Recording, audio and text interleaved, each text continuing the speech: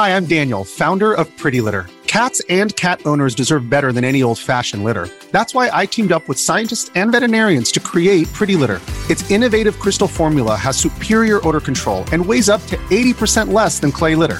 Pretty Litter even monitors health by changing colors to help detect early signs of potential illness. It's the world's smartest kitty litter. Go to prettylitter.com and use code SPOTIFY for 20% off your first order and a free cat toy. Terms and conditions apply. See site for details. Our team wasn't able to gain access inside Mosaic at Millennia so that we could interview residents about their experience living there. But it turns out we didn't have to. One woman came to us to share her shocking run-in with a sexual predator while she was living in the apartment directly below Jennifer Kesey's. I moved into Mosaic approximately around 3 years after Jennifer Kesey lived in the apartment. The crime that happened to me happened on November 18th of 2009, and I had been living there approximately around 6 months at that time. When I first started living there, it was my first time to live alone. So there was a lot of things that I was able to notice because I was the only person living in the apartment and I didn't have a lot of company. I was able to see things like footprints, water droppings, even fingerprints on the mirror in the bathroom.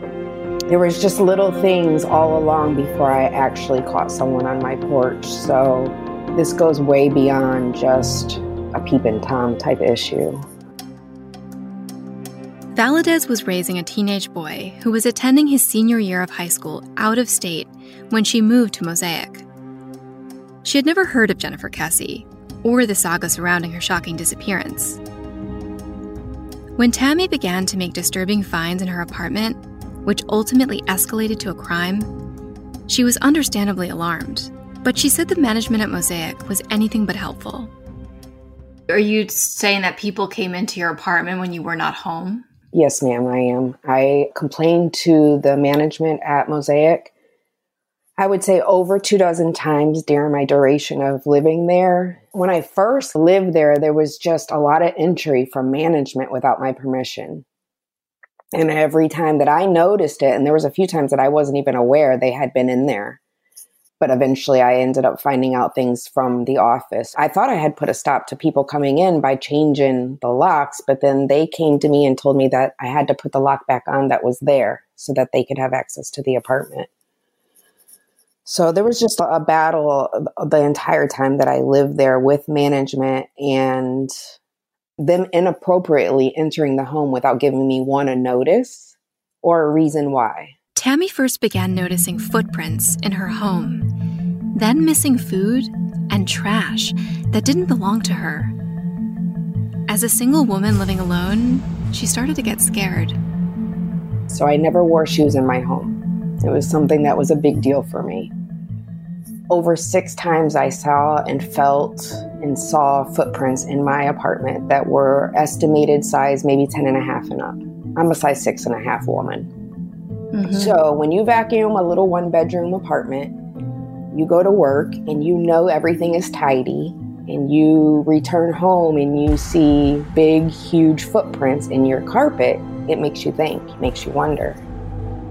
So I immediately went down to management thinking that somebody had been there working on something, maybe a light bulb, a plumbing. I had no idea. I figured they had a good excuse. I didn't think that I was in an unsafe place. They said there was no one in my apartment. I let it go. And then approximately about a month later is when I came home and my toilet seat had drips on it, literally. What? Yeah. Like the toilet seat was down. I'm a grown woman. I raised, a son. He wasn't living there. He had never been to the apartment. I didn't have a boyfriend. And there was urine on the seat. So I was disgusted. And I was on the phone with my girlfriend. She's like, well, maybe you went to the bathroom middle of the night. I don't care how you slice it. No. At this point, after finding cans of soda missing from her refrigerator, footsteps embedded in her carpet, Tammy knew someone was coming into her apartment. A couple of weeks after the urine was found on the toilet seat, I came home and the kitchen sink was wet. So again, I walked over there instead of driving and I went into management and I asked to see a woman, I believe her name was Michelle, but I could be wrong. Mm-hmm. And I spoke with her and I let her know, listen, somebody's been in my apartment again. Okay, I'm changing the 4-digit code on my alarm, and you guys don't have permission to be in my apartment anymore. If you need to be there, I want to be home, period. We'll be back after this short break. Did you hear the news? Now you can. With instant updates from Fox News for Amazon Alexa. Just say, Alexa, play news from Fox. In Fox News. It's the latest when you need it, on demand, from Fox News and Amazon Alexa. The Fox News Rundown, a contrast of perspectives you won't hear anywhere else. Your daily dose of news twice a day, featuring insight from top newsmakers, reporters, and Fox News contributors. Listen and subscribe now by going to foxnewspodcasts.com. Again and again, Tammy found things amiss in her apartment. Someone was routinely entering her home when she wasn't there. Mosaic management insisted it wasn't their workers, and continuously brushed off her concerns. I lived on the first floor, which was not screened in. So a couple of weeks after I found the urine on the toilet seat and the water in the sink, I found 2 cigarette butts on my patio. They were extinguished or put out into a plant that I owned. And I don't smoke cigarettes, so they weren't mine. I got a baggie and I picked them up with the baggie so I didn't touch whoever's germs was that smoked it. That was my first initial thought. I blew it off like it was the landscaper. I didn't even really take too much into heart. Mm-hmm. I threw the cigarette butts out in my apartment, and the following day, someone left a whole cigarette on the windowsill, not smoked. So someone was trying to send me a message. Tammy's patio is an important part of the story. Eventually, it would become the setting for a sex crime. During all of this, Tammy began working a new job at a flea market vendor, where she would routinely be escorted by armed security to a bank to deposit tens of thousands of dollars in cash. At the time, Tammy thought the strange things in her apartment may have been linked to her work, perhaps someone breaking in and looking for that money. And I almost didn't go inside. Something was like, whoa. And then and then I said, well, somebody just threw their can out, Tammy. I get inside the house, ladies, and there's a Dr. Pepper missing from my home because I only bought 6 and there was 5 left. So again, I go to management. I vent to my friends. I vent to my coworkers. I tell my head of security guard all these things that have been going on. So that means everything I'm telling you guys and everything I'm going to tell you, I shared with a few people that were really close to me. Head of security started carrying an additional weapon. We all thought it may be work related, Then I was like, okay, so there was several incidents, the tub being wet, the sink being wet, the Dr. Pepper. There was a thing of beef jerky open one time that I hadn't opened. It was just for like a pool day and I hadn't opened it and it was open. Like somebody had just grabbed a handful and closed it back up. Things had gotten so bad for Tammy that she stopped enjoying the amenities at the apartment complex, like the pool, and wore bulky clothes as often as possible in her apartment, fearing that someone had installed hidden cameras to spy on her. And then, something terrible happened one November night. So, the night of November 18th, I was home after work. I had bulky, warm winter type pajamas on. I was on my couch, underneath a blanket, watching some television, getting ready to doze off, and I feel this weird feeling. I thought I was just being nervous because I was fully dressed for a reason. I wasn't in a tank top and shorts like a normal woman could be because I was keeping myself covered at all times because I didn't know if someone had placed cameras in my home. So that evening, I'm laying on the couch watching some television and I'm starting to doze off and I get the eerie feeling and I see a shadow. And I can see a shadow, which I learned later was him going from foot to foot. So you can imagine he was looking between the cracks of the blinds, watching me, fully dressed and covered, watch TV. So I don't know where I got this from. Probably because I'm originally from Texas, from a strong woman.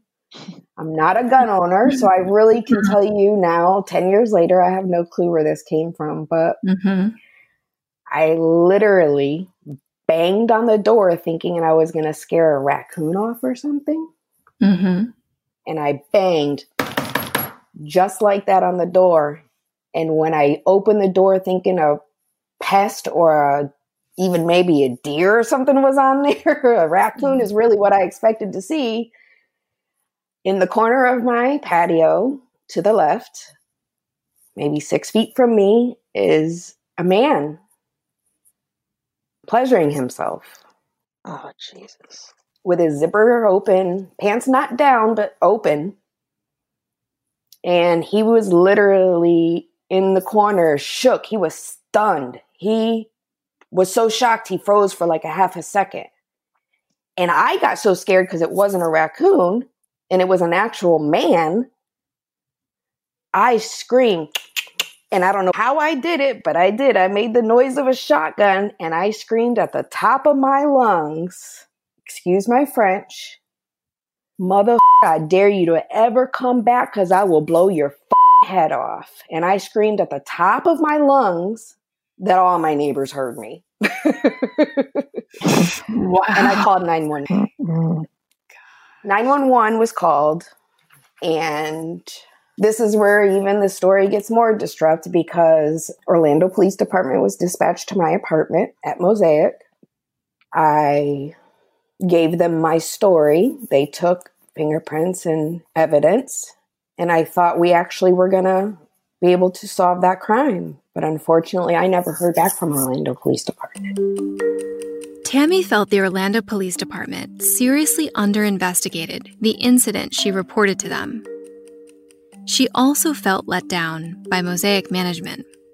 I ended up renting a room for $800 a month in addition to paying my rent, paid Mosaic the balance of my 2 months lease, and they kept my security deposit. Wow. Which was a full month's lease. So you're talking almost $1,500 a month for rent, for 2 months of rent, plus the security deposit. They made me pay that in order to leave the apartment. What did the man look like? Were you able to see him for long enough to get a description? I sure did. I saw him eye to eye, face to face. And never did Orlando Police Department ever call me in to do a sketch. See, now I'm going to tell you the rest of the story, which is even more disturbing. After she shouted at the man and presumably frightened him away, Tammy noticed some interesting details about his escape. Details, she said, should have been investigated thoroughly by police and apartment management. I bang on the door, I open the door, I scream what I scream. He freezes for the half a second and bolts to a white van with 2 black windows in the rear that was reversed up to the black iron fence, which is not a parking space. When he jumps into the vehicle, the lights are already on, and the vehicle doesn't start, meaning what? The vehicle was already running. So the most scariest part of this story is that I don't think I was supposed to stay in Mosaic that night. Because there's only a few reasons why someone stalks and peeps and toms and watches and then has a white van backed up to the fence. Now, the police told me that they did not have any, because there's video cameras on the gate. Mind you, there's a guard, a live person that checks every license. You literally have to stop at the guard, they ask your name, they take an ID, they call the resident and ask the resident for permission to allow them to enter the property. When Tammy finally learned about Jennifer Kessie's case and drew the parallel to her own harassment, she felt the two had to be connected. It also tells me that that white van had to present a license or an ID to the security guard to get onto that property. I feel failed by Orlando Police Department because they did not at all continue to search for the person that was on my porch, not through DNA, not through the white van, not through video. They never called me for any sketch artist when I saw the man face to face, and they knew 3 years prior, Jennifer Kesse was kidnapped from that apartment above me. I cannot believe this. Is unbelievable. Right directly above me. So we shared everything the same. The apartment layout was exactly the same. Her balcony is exactly above mine. Her bathroom was exactly above mine. Our bedrooms were, everything was exactly the same. Although police said Tammy's description of her stalker didn't match the person of interest in Jennifer's case, she still felt the two had to be related.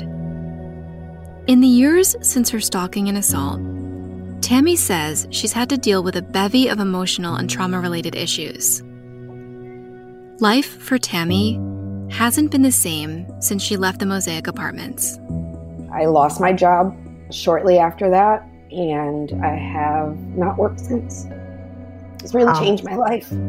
It's really changed my life because I work within the public, and when you're always nervous and always scared, it doesn't allow you to do your job properly. Mm-hmm. I currently have I'm on antidepressants. For Tammy, like so many connected to Jennifer's disappearance, finding the person responsible in Jen's case is of utmost importance. She believes the person or people who stalked her and victimized Jennifer are still out there, still lurking and preying on young women. I would say 4 to 5 years after I moved out of there that I found out about Jennifer's case. Wow. I really do strongly feel that they're connected. Absolutely. There's something in my gut that tells me we cannot give up on looking for her no matter what. Because someone is up to something in that location. It's not just me and it's not just her. The management team at Mosaic has changed hands since Jennifer's disappearance in 2006. We reached out to both old and new management, but they declined to comment. We also reached out to the Orlando Police Department for comment on Tammy's allegations, but did not hear back. In our final episode of House of Broken Dreams, you'll learn about some of the wild and false leads the Kesse family has received over the years. She calls me, "We got her. We're going. Get ready to go. Get ready to go." I'm like, "I'm not going anywhere until you tell me it's Jennifer."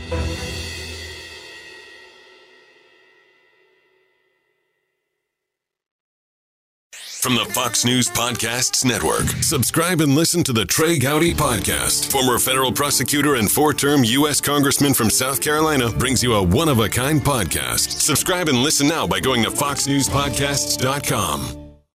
Prime members can listen to this show ad-free on Amazon Music or subscribe wherever you get your podcasts.